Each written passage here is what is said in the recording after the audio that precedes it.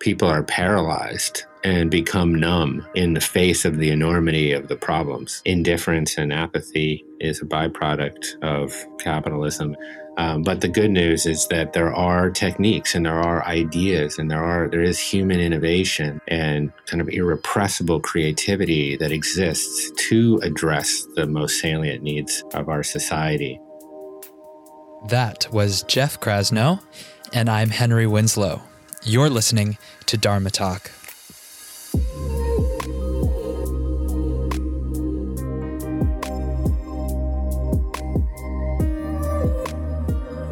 Dharma Talkers, thank you for checking out the show. I appreciate you being here as always. If you're listening to this on the day it's released, it's now the second week of January 2020. How are you doing on those New Year's resolutions? If this is the year you want to get consistent with your daily yoga practice, or you are looking to go deeper into your sadhana, come give Henry Yoga app a try. This is my consciously designed 40-day, 40 minutes daily program of Hatha Vinyasa classes and skill-building workshops. You can get the first 2 classes free at henryyoga.com. All right, it's a new year, a new decade, and potentially a fresh start, not just for each of us at an individual level, but also for our society as a collective, for humanity at large. And that's a good thing, because let's be honest, we're in kind of a dark place right now. Our planet is being exploited to unprecedented levels. Income disparity in the US is at an all-time high. And the powers that be have no desire to disrupt the crony capitalist system that's sending us down this death spiral to destruction. The solution? Well, my guest this week says it comes down to integrating universal principles, truths, values back into our society. We're living in a valueless system, and the problems at hand are not economic nor political in nature. They're spiritual. And he believes it can only be the power of community that will usher us into a new era of societal transformation and well-being. Now let me take this opportunity to thank my gracious sponsor. This episode is brought to you in part by Yoga East Austin. The last 2 weeks, you may have heard me mention how excited I am about a 3-day immersion with Benjamin Sears happening down in my old yoga spot in Austin, Texas. My friends at Yoga East Austin recently started tagging these types of events as, quote, higher education, simply because they are presented by masterful and incredible teachers, usually with at least a decade of teaching experience. What I admire most about these events is that the entire teaching staff at Yoga East Austin jumps in, eager to learn and lead their students by example, which in turn creates an environment that elevates continued yoga education to the highest priority. Teachers out there listening, we all learn from somebody, right? Each of these higher education events represents the culmination of learning from traditional and modern yogis alike. Teachings that have been passed down from years of practice with legendary teachers, integrated with experimentation and cross-pollination from the ever-evolving modern yoga landscape. The next continued education event for teachers and students of all levels will be offered by my good friend and previous Dharma Talk guest, Benjamin Sears, the founder of Lux Yoga and creator of the Sacred Geometry Vinyasa Yoga System. Ben has been studying and teaching for 13 plus years from far too many yogis to list out now, but also from modern and popular breath and movement modalities, such as Katona Yoga, functional range conditioning, and the Ido Portal and Wim Hof methods. This 3-day intensive on February 7th through 9th will include everything from pranayama and meditation to functional mobility and asana. Plus, I know Tatiana will be there assisting Ben, and she is an incredible mover and yogini with a decade of teaching experience unto herself. Added bonus, East Austin is an amazing place to visit and eat. Whether you're into the best barbecue or a mindful vegan, East Austin offers something for everyone. Yoga East Austin is also conveniently located in a neighborhood with plenty of Airbnbs and restaurants and stores, all within walking distance of the yoga studio. So if you want to learn about your body from someone that has a wealth of knowledge, moving pain-free in an excellent city location, I might add, this training immersion is for you. Check out yogaeastaustin.com/Benjamin for more info on this 3-day weekend event happening February 7th through 9th in Austin, Texas. Do not miss out.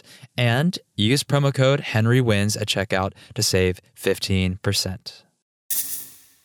This episode is brought to you in part by 10,000, purveyors of my favorite practice shorts. GQ calls them, quote, the answer to the over-neoned, hyped, and played-out workout gear, end quote.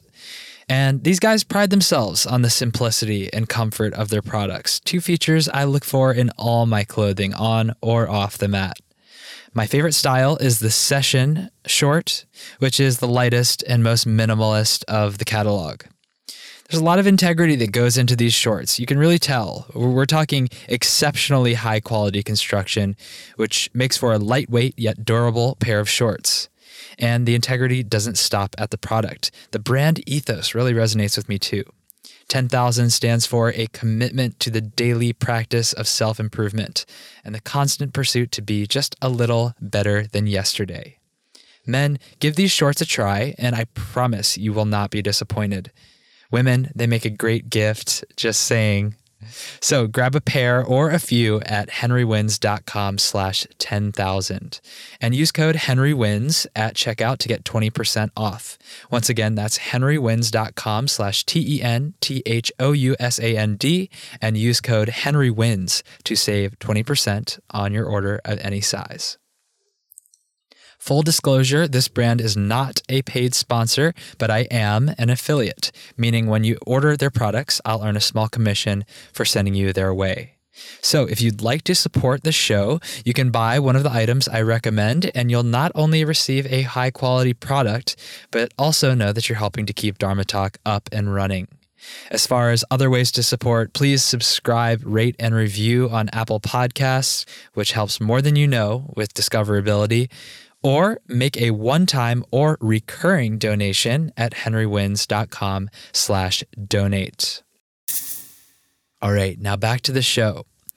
Jeff Krasno, at Jeff Krasno, Krasno, on Instagram, is the founder of Wanderlust, which is a global series of wellness events, and also the CEO and founder of Commune, an online education platform featuring spiritual and wellness-oriented thought leaders.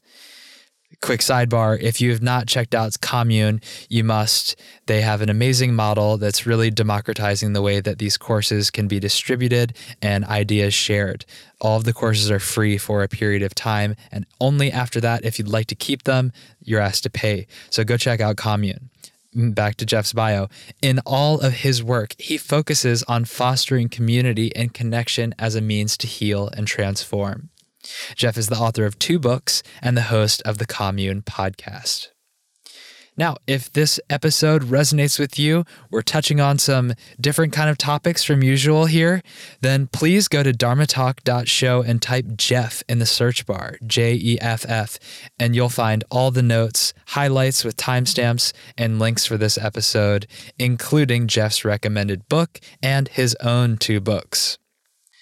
And just a quick reminder, if you're ever looking for something to read and inspire your mind, check out my running list of every book ever recommended on Dharma Talk. Jeff's books, not only the ones that he wrote, but the one he recommends, are all going to be up there. Go to henrywins.com/books and pick one out. Now, without further ado, please enjoy my interview with Jeff Krasno. Jeff Krasno, welcome to Dharma Talk. I'm so happy to have you on here, fellow podcaster and aficionado of many of the things that I'm interested in as well. So how are you? I'm well. Honored to be here, share some time with you, get to know you in front of thousands of people. Okay, well, we always start with the same first question. This will be a great way for me to get to know you. And the question is this: what does the word Dharma mean to you? And what is your Dharma as you understand it today? Yeah, sure. It's an interesting word because it has many uh, meanings and connotations. I suppose for me, I've gravitated toward the notion of it being my righteous path. Um, and I suppose I judge my righteous path on the degree to which I can align my works and actions with my highest spiritual guidelines, sort of regardless of external conditions. Um, and I suppose that's pretty clinical. Um, and I suppose what that means for me is living a life of connectivity, of interdependence, of connection, of fostering connection and community. I couldn't help but notice the conditional clause there at the end, or I don't know if that's the right grammatical term, but regardless of external conditions. Do the external conditions seem to be the challenges that rear their head in that pursuit of aligning your works to spiritual guidelines? I think they most always are. I think for everybody, we're programmed in so many ways to approach life from a place of scarcity and separateness, um, and that can rear its head in specific circumstances, often quite banal, but sometimes very grandiose and acute. Um, and that could pertain to how we think about money, how we think about our own human potential, how we think about God, how we think about our relationship with nature, how we think about our relationship with other people. So I think it's always coming back to the notion that we are not separate, and that life is abundant and not scarce, um, and that to cultivate that awareness and live in that is not simple. It's not easy, given essentially the external conditions, capitalism, addiction, etc. So I think it's really being able to cultivate a practice that keeps you in that alignment with your highest principles, and that awareness of your patterns that may kind of default towards the ego, towards separateness, towards identifying yourself through the eyes of other people, or what you have, or what you do, your resume, how much money you make, what you have, etc. That you're separate from other people, you're in competition with other people, you're separate from God or your higher spirit as you understand it. So yeah, I think that those are the conditions of modernity, I guess, and that's what I don't want to say that's what we're up against, but I think that's what we're practicing for, is to recognize that and to continually operate with some form of spiritual moral compass. Mm-hmm. I think there's an idea floating around out there that in order to live a spiritual life, or to maintain some sort of spiritual or moral compass, that we are at odds with capitalism. You mentioned that as being one of these external conditions that can lead us back to this programmed scarcity and away from connection, community. But I see you as someone who has been able to reckon with that balance and find a way to synchronize capitalism with connection and community. As the founder of Wanderlust and also of Commune, these are both, they're businesses, and yet they are bringing people closer together. Can you talk a little bit about how you do that, and how those two concepts, which might seem to be separate, can actually come together to greater effect? Sure. I'm happy to do that. And I will also say it's something I'm still reckoning with, to be honest. Yeah. And there's some things that over the course of the last 13, 14 years, as I've devoted myself towards, I suppose, fostering community around mindful living and really chasing scale,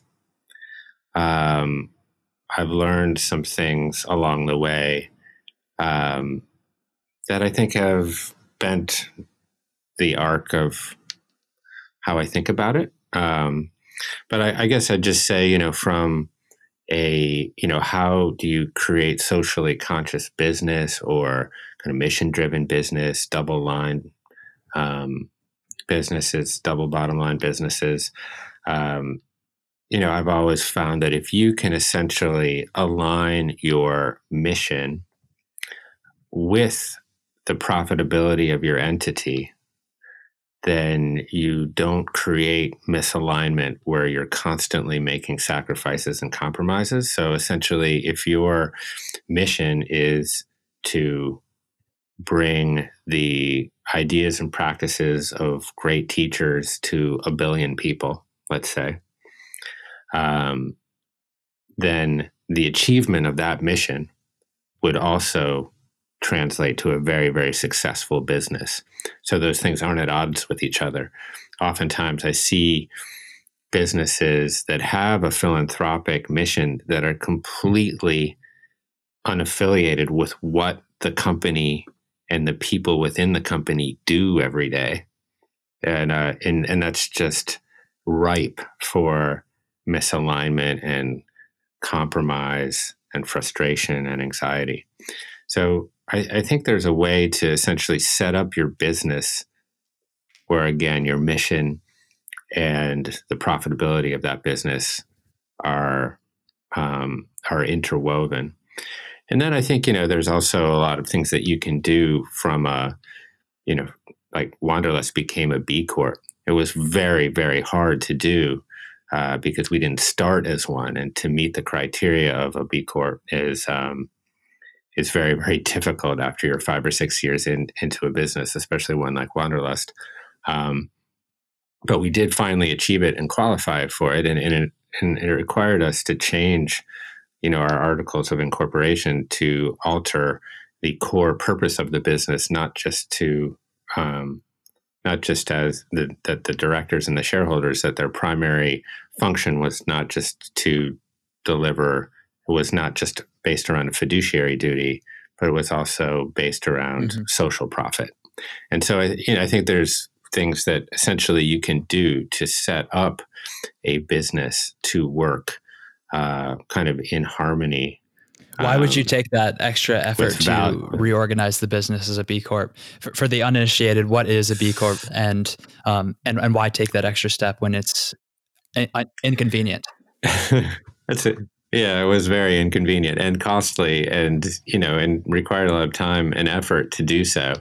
But in the end, it was something that I think we really believed in. It was a challenge kind of internally for us of like, can we get there? Can we meet the standards that in some ways were very difficult to meet around environmental standards, carbon footprint standards, how essentially we treat and pay our employees, the benefits that they have, family leave oriented things. And, to be honest, like Wanderlust, though it had the perception and has the perception of being like a kind of a big business within the industry of yoga and well-being, it was and remains kind of a bootstrap business, to be honest. And so, it was hard to meet all of those qualifications. Some companies like, Patagonia, or my friend Nancy Green, who's the CEO of Athleta, which is a athleisure part of the Gap. These companies are very, very well capitalized. They've been around for a super long time. They're highly profitable. And to be able to meet, and I applaud, I love what they do, and I'm huge fans. They've been mentors and models for me as I look at the business landscape.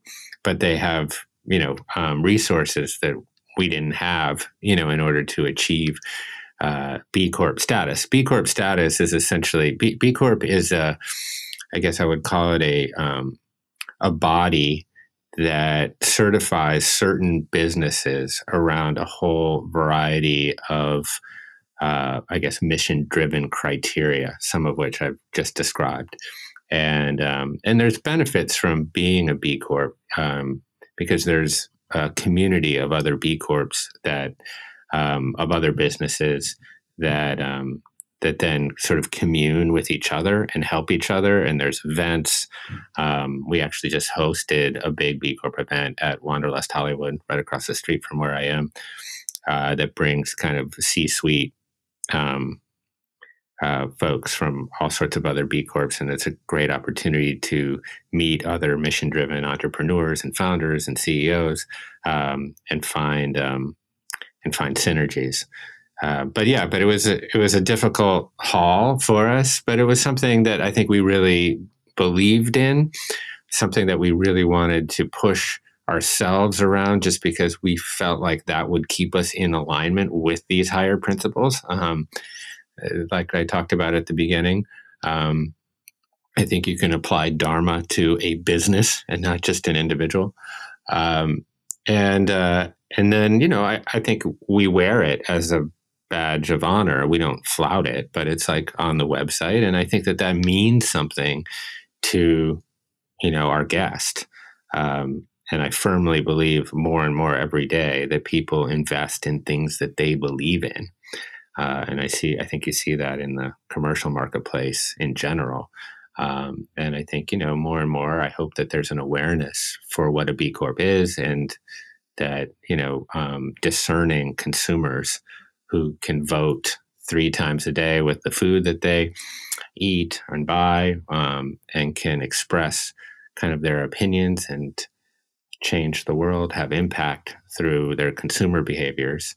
I hope that more and more they make decisions around the corporate charters of the businesses, and I think that is happening. Right. There are many ways to invest. We're not just talking about the venture capital firms injecting capital into businesses they believe in. We're talking about the end user, the consumer, the guest, and their ability to vote with their dollars. And also, as someone who might be looking for a job and a cause to rally around, you've raised your hand to identify as a business that has a mission beyond profitability. Yes, profitability counts for something and it furthers the mission, but it's not the be all end all. I like what you said about how doing that helps you to be surrounded more by others that are also mission driven. What are some other missions outside of the mission of Wanderlust and Commune that you've been exposed to that are exciting to you right now in the business world? Yeah, I mean, there are a number. I think that, we talked a little bit about regenerative farming, for example, before we started recording. And there is a beautiful movement right now that is being led around regenerative farming, essentially techniques around agriculture that not only promotes sustainability, but regenerate the soil, allow for more water capture, enrich our soil, and can triple yields. And there's a lot of not only great research, but great companies and nonprofits that are getting involved with the spreading of regenerative practices, namely Kiss the Ground, who we've worked with very closely and produced a course with on Commune around soil as the climate solution, where essentially not only can you produce healthy, nutrient-rich food, but you can also sequester carbon through these practices, essentially, putting it back in the earth where we've kind of sucked it out from through mining of fossil fuels, and essentially misdistributed and displaced it into the atmosphere and into the oceans. That there are practices that we can employ to actually put it back into the ground. So I think, so that's one that is particularly interesting. I think there's a lot going on right now. There's a company called Seed that I really am intrigued by and have recently just met, that's doing a lot in the microbiome space, really mining and mining the data and the research, but also kind of spreading the notion that, to be honest, like we thought we were these incredibly complex creatures with these, with a highly complicated genome. And then, we did the Human Genome Project and came back with the fact that like we only had about 20,000 genes, less than a fruit fly. And that kind of opened up this research and science into the microbiome. And we found out that we're mostly the bacteria and the fungi that lives in our gut and on our bodies.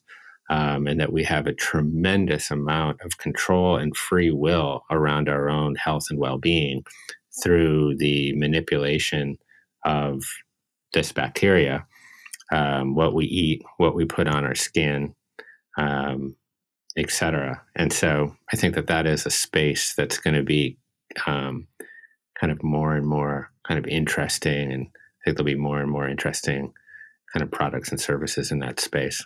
Mm-hmm. Yeah, that is very interesting. It kind of gives a whole new frame of mind around the idea of the body as a temple. It's like we think about the body being this physical temple for the soul, but even at the physical level, maybe this vessel here is really just a container for all these trillions of microorganisms that are behind the steering wheel to begin with.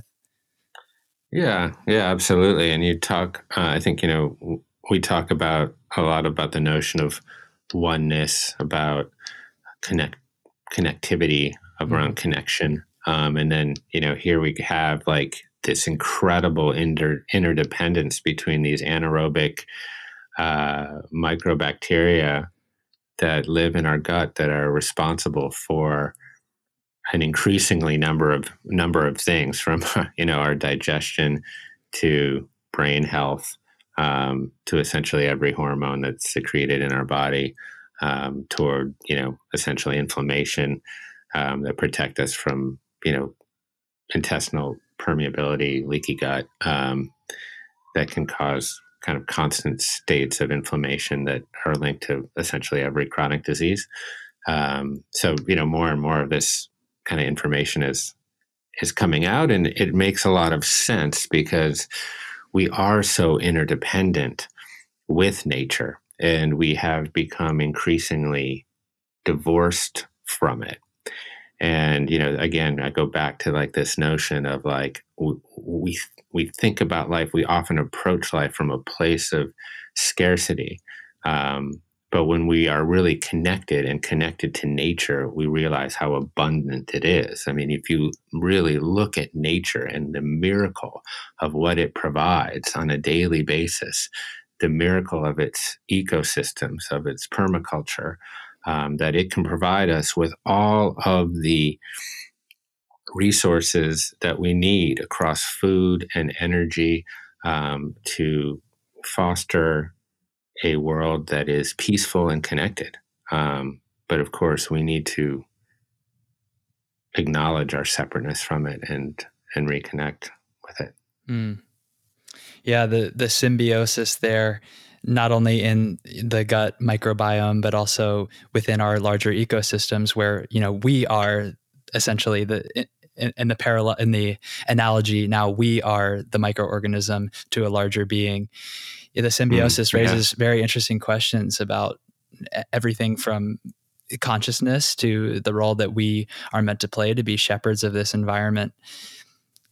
Back to the regenerative farming topic, with the course, I mean, what is the goal for that course? Is it to get more people to understand that this is a direction that we should be advocating for, or is it meant to be practical, like we can start regenerative farming in our gardens or something? Yeah, I mean, I think to a degree it is both, although I don't like to call myself a realist. I do sometimes live within, certain levels of expectation. I suppose lofty expectations are disappointment and waiting to some degree.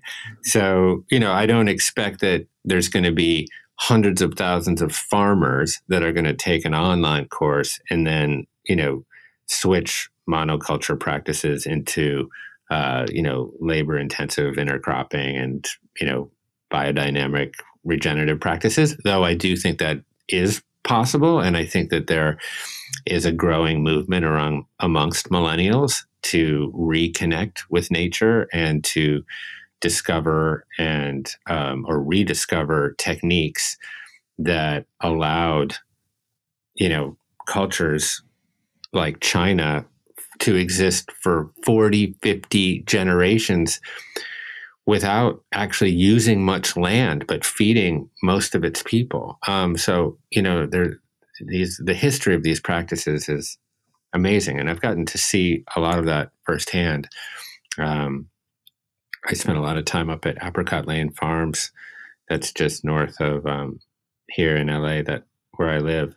And they recently had a documentary that came out called The Biggest Little Farm, which I highly encourage everyone watch, around essentially two city folk that go out and buy 200 acres of dust and turn it into the most lush permaculture, biodynamic farming experiment, and all of the tumultuous twos and fros along the way. But essentially, sorry, I went and kind of got off on a tangent there. So you'll have to guide me back. Well, I think you got lost in the dream of the biodynamic farm, The Biggest Little Farm. Oh, right. Yeah. So sorry. And then, so the course is to help to some degree, like John Chester, who's the founder of that, but mostly I would say the bigger impact that a course like Soil as a Climate Solution can have, I think, is around advocacy. Yeah. And I think that that's really massively important, because I think that there's some of us that are going to be willing to go out and be pioneers of the land. But I think more of us can, who are urban and maybe don't have the patience or skill sets for the agrarian life, can also be advocates and spread awareness around the importance of this practice and the importance of consuming ethically and responsibly as it pertains to the practices. But, I was amazed, to be honest, part of our ethos at Commune is to produce courses that promote and educate around societal well-being. Sure, we'll do plenty of yoga and mindfulness and meditation courses and personal development and spiritual development courses.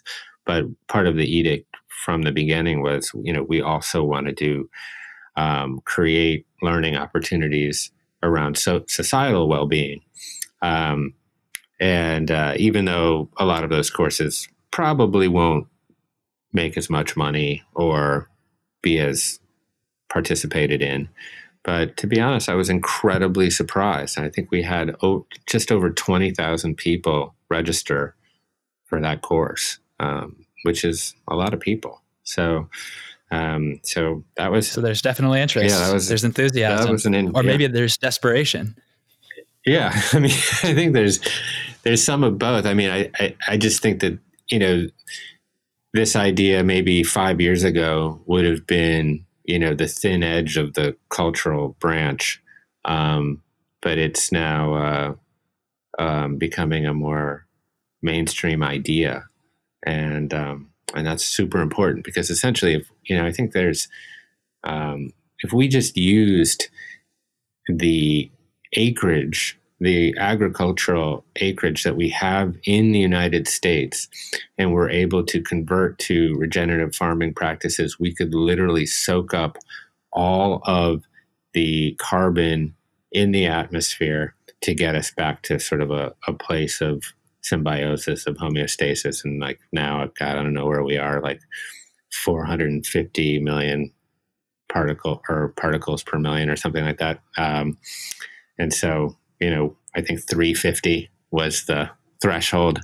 So, so we're officially off the charts. We're off the charts, which is, scary and can often, I think the tricky part is that people are paralyzed and become numb in the face of the enormity of the problems. And indifference and apathy is a byproduct of capitalism and and many of its shortcomings.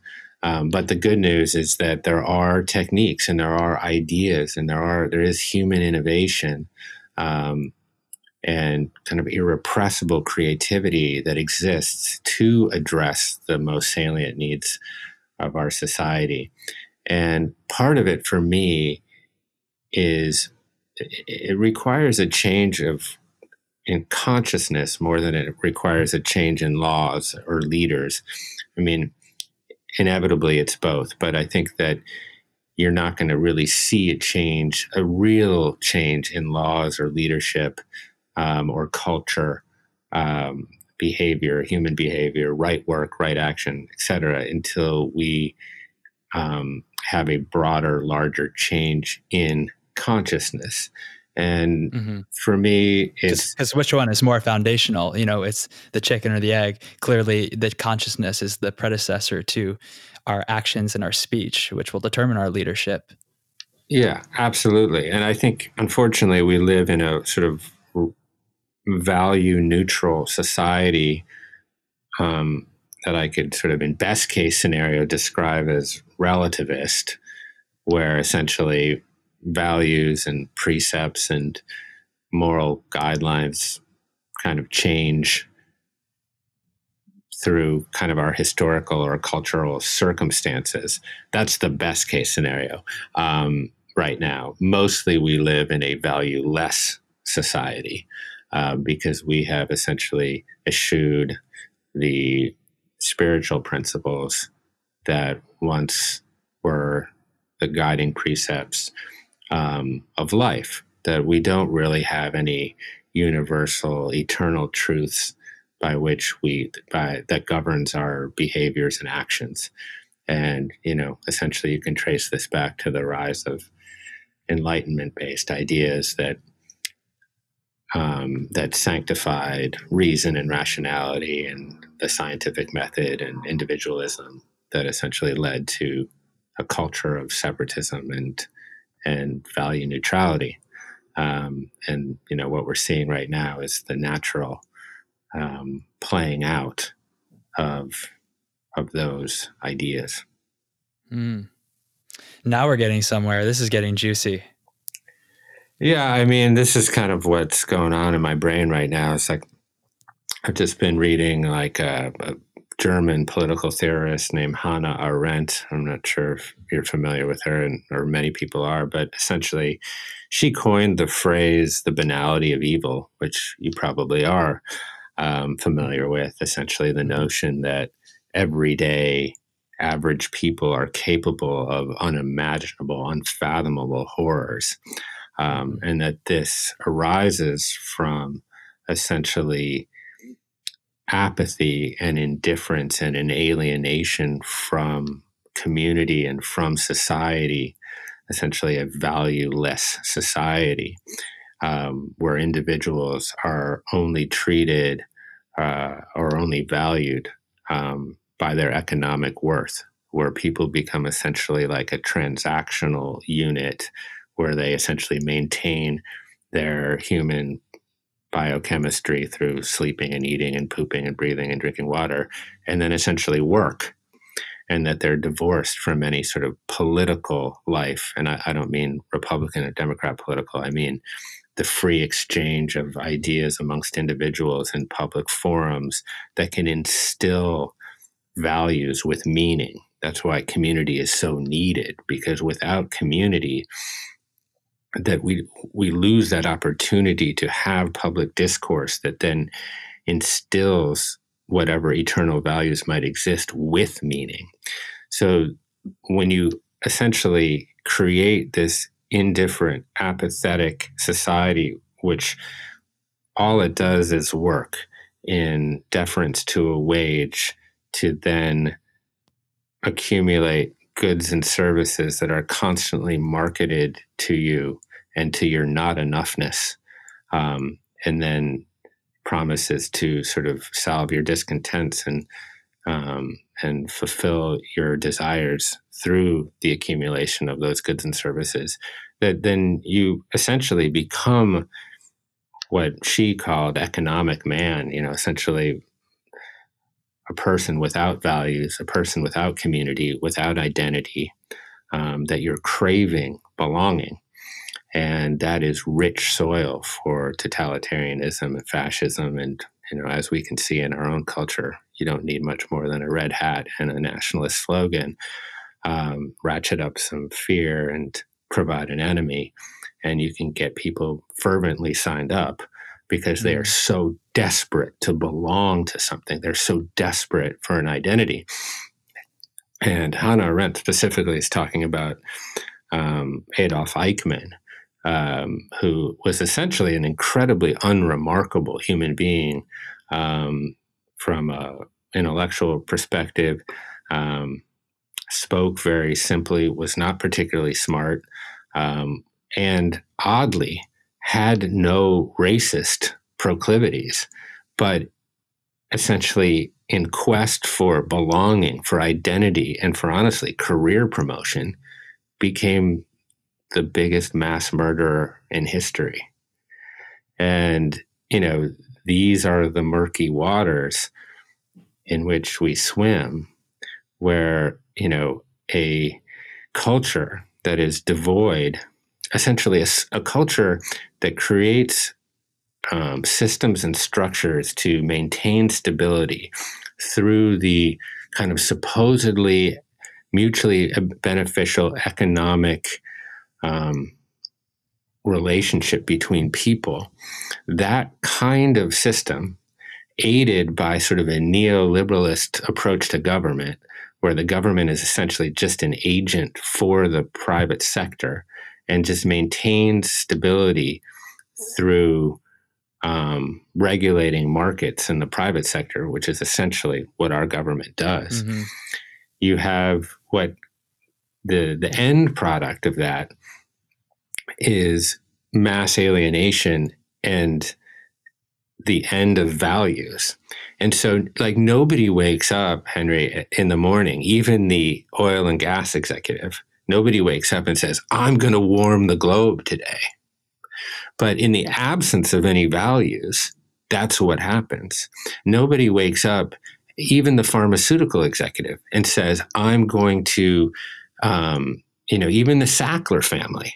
They don't wake up and say, I'm going to get everyone in this country or 1 out of every 25 people addicted to OxyContin or fentanyl.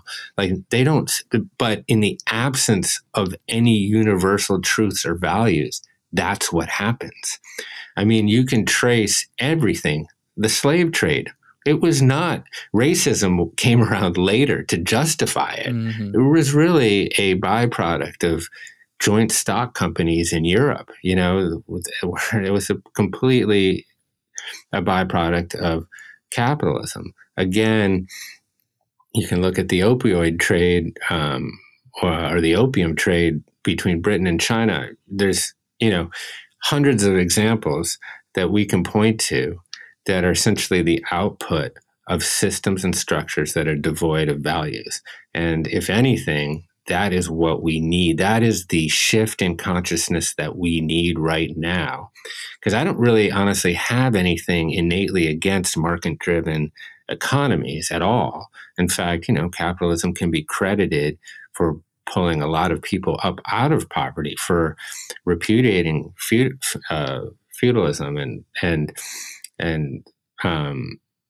economic inequality. But of course, right now, when 3 people in the United States have more money than the bottom 50% combined, which is true, which is where we are right now, that system that was developed in this country, social democracy and capitalism, were developed to repudiate feudalism. But now here we are back to where we started. Mm. And in my opinion, the reason for that is because we have lost, it's a spiritual problem. It's not an economic problem. It's not a governmental problem. It's a spiritual issue, is that we simply do not operate in a culture with any universal truths or spiritual principles. You make a very compelling case. And I have to say that the example you cited of the pharmaceutical company worker hits straight home for me, because my first job out of college was in pharmaceutical advertising. I've spoken on this on the podcast, and I'm very open about it. I did it because, like you said, I was lacking. I wouldn't say that I lacked values, but what I lacked was a connection to my values. And I do credit my yoga practice for tuning me into what really mattered to me. And once that became clear, I was like, I gotta go. I can't do this job anymore. Like it's not enough to be neutral, because, like you said, the valuelessness, the neutrality itself is the absence of a protection against evil. And that's where you end up if you don't care, if you don't inspect what you're doing and what your actions actually support. Yeah. I mean, it comes back again to your point around connection. And that can be cultivated in a variety of ways. I mean, it's pretty hard to hate close up. I mean, I've seen this play out, with white supremacists when they actually confront a African American in real life, not on the internet, like in 3 dimensions. It's always the same. They say, well, it's not you. It's not you specifically. Like, you're cool. Yeah, like, we're cool. But it's actually, it's the fact that all of you are coming to take our job, or, whatever, the litany of ridiculous misplaced bullet points that we all are familiar with.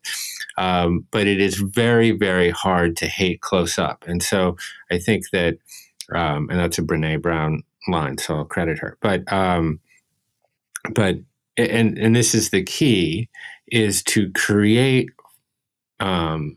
what I would call decentralized structures and systems that promote and foster community gathering places, reinvigorate our churches, but not just our religious institutions, our yoga studios, our athletic fields, our other places of worship and gathering. These are the places, these are the things that are going to foster the connectivity that we, so desperately need. And, I guess kind of maybe going back to the very, very first thing you asked me, which has taken me a little bit of time to warm up to, I suppose, is that, at the core of Wanderlust, at the core of that mission, was creating community and watching people or creating the soil or the platform around which people can connect.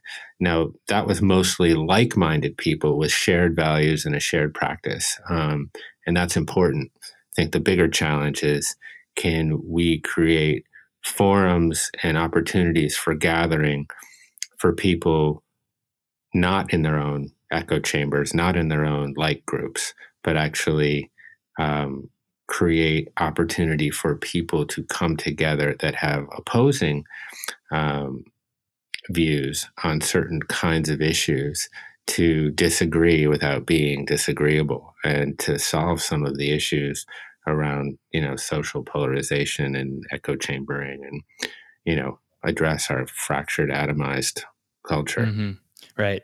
I mean, we've sort of painted a dark picture of the current state of affairs right now. And, that may be the reality of where we are. But at the same time, and not to just paint a white brush over what you said, but you acknowledge that you were kind of surprised by the number of people who enrolled in the course on commune around regenerative farming, which, as you pointed out, is not so much about personal healing or development so much as a broader societal level well-being challenge that we all have to face. So do you see that as being an indication that we are finally responding to where we've landed at this day and age? Yeah, I mean, I'm optimistic in some ways. I do feel like there is a great cultural thirst for values, for a reconnection to spiritual principles that can guide us. And I live very close to that and to that community. At the same time, it's going to take a tremendous movement to undo many of the systems and structures, power structures that are currently in place that essentially perpetuate an organization for living that is innately unfair, unequal, and denies people. Obviously, we have enough food to feed the world 10 times over. We have enough productivity to address every issue. What we need is the will. And, I think this movement is going to require a very, very strong and honed message and some very, very powerful leaders, because it's going to have to arise. It's going to have to sprout and grow from the bottom up, like all great movements do. And it's going to require some inconvenience. It's going to require some sacrifice. But in the end, I think it's going to be extremely necessary, because it's not going to come from the power structures. It's not going to come, even from Elizabeth Warren, or Pete Buttigieg or it's not going to come from within the political sphere. How could it? There's no moral authority there. There's self-interest there. I had brief hopes that, when Obama was elected, he would somehow be able to codify a message that allowed us to come together around something great that was bigger than our own individual selves, our own petty plights. But it never happened. In fact, things got worse in a lot of ways. And so, I do look for leadership, and that can be, decentralized in some ways. I love the models of distributed leadership, but there does need to be a centralized, message and mission, and we're going to have to. And the people that are passionate and care about it are really going to have to step up in a big, big way, because, we are faced with certain time limitations around certain things, particularly as it pertains to global warming. But, listen, we were 70,000 years ago, there was 2,000 Homo sapiens left. There was a volcanic eruption that created sort of nuclear winter conditions, and, massive ice sheets formed over the northern hemisphere, and we were reduced to 2,000 people in East Africa. And from there was the cognitive revolution and the birth of language and art and literature and symphonies and culture and great monuments. So there's every reason to believe that we can do it, but it's going to take tremendous lift. And maybe a close to mass extinction before we change our ways. Who knows? Yeah, we are very crisis oriented as a species. I was rereading a little piece of writing that I love very much by the singer-songwriter Portia Nelson, who at a workshop was asked to write her life story in 5 chapters. And it's called There's a Hole in the Sidewalk. And I won't recite the whole thing for you here. But essentially, we need to take another street. We can't fall in the hole over and over again. We need to be able to take a personal, I would apply in some level the 12-step program to society, that we essentially need to acknowledge there's a problem, that there's hope for change, and take an inventory of our works and actions and make amends. That is the only way we're going to be able to, I think, move forward, as a species with 8 billion people and limited resources. Well, I know how I feel about this question I'm about to ask you, but since this is Dharma Talk, I can't let you go without asking you, what role do you think yoga and a yoga practice can play in moving us toward a more value-driven society and a more collective communal society? Yeah, well, it's just baked into the whole practice, this notion of yoking, of union. Many of the yogis will argue that Christ was a yogi because he said, my yoke is easy and my burden is light. Essentially, what Jesus was talking about, or what every spiritual prophet and poet and sage and mystic, from the Buddha to Muhammad to Jesus, they're all talking about connection and union. I think union with your higher self and union with others. My personal belief is that yoga provides us with a portal to understanding what is real. Kind of what Muktananda described as what is real. That which is real never changes. What exists outside of space and time, of location and form. What are these things that are infinite, that have no beginning and have no end? And we access that through our limited ability, our limited sensory ability. We have a very hard time perceiving that objective fundamental nature of reality, essentially things that exist without our ability to perceive them, that are infinite. And the breath and silence can give us a portal into those, a glimpse into the true form of things, not the shadow of things, and connect us and give us a greater sense for that invisible thread that does connect us all. So this is obviously an incredibly, powerful practice, but obviously it gets very defined as in the Western world as asana. But I think the yoga that I'm talking about, that's going to connect us to each other and to our highest principles, can be found in every spiritual tradition, because it's a different mask but the same face. That we are not separate from God, we are God, and we are not separate from nature, but we're a part of it. And I think yoga allows us to reconnect with that simple idea. Beautifully put. I think that is the perfect spot to start to finish off this interview. Every episode of Dharma Talk ends with a rapid fire round of questions, which I call the Prana round. It's a little bit lighter.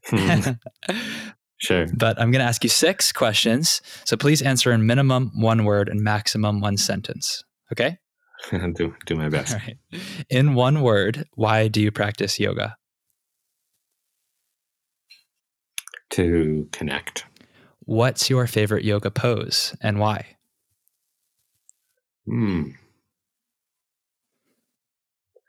Probably happy baby, just because I want to be one. That is a great answer. I love that. What is the single best cue or piece of advice that you've ever received from a teacher? And it could be any of the teachers that you've encountered in yoga practice, or any of the teachers maybe that you've brought onto Commune to share their realm of expertise. Well, I would have to say it's my wife, Skylar, because she is my ultimate teacher. And I think she taught me how to recognize my ego. And I know this is too long for you, but keep going. Essentially through example, she's shown me not to define myself through the eyes of other people. And I guess she might put it like, don't care what anyone else fucking thinks of you. But she's shown me to sort of live from the soul and not from the ego. Great. Recommend one book, either modern or ancient, for our listeners. Of course, in addition to your 2 books, which will be linked in the show notes. Thanks. Oh God, so many. But I'll just say The Untethered Soul by Michael Singer, because that's what's kind of on my bedside right now. That's a good one. Is yoga for everyone? Absolutely. Last question, Jeff. How can our audience get in touch with you, and how can we support you in your Dharma? Oh, that's sweet. I'm actually very open to anyone emailing me at jeffk@onecommune.com. I love getting people's thoughts and impressions on things. And I read them all and respond to most of them. So feel free to reach out directly to me. I do have a podcast, and I talk a lot about these issues that we've talked about today and interview some great people. So that's a great way to support. And, we offer amazing courses with all my heroes and on the Commune platform, and they're all free for a certain period of time. I want to really democratize access to these teachings. And I think the best way to do that is just to not put any sort of financial barrier for people to be able to enjoy them. And so, I urge everyone to sign up for a course on the platform. And I think you can find something in there for you and your growth. I love what you're doing with Commune, the podcast and the online education platform. And I think that model is so cool. You're really practicing what you preach in terms of getting people connected and removing the barriers. I did the Wim Hof course a month or 2 ago, and it was so cool. The content is really high quality, and yeah, you have not sacrificed anything by making it free for a time. So props to you and the team. Love what you're doing. I'll definitely keep watching out for exciting new courses coming out soon. Well, thank you, Henry. You're very well spoken and you're a beautiful person. So thank you for taking the time today. Appreciate it. Thank you. And we'll talk soon. Have a great day. Okay. You too.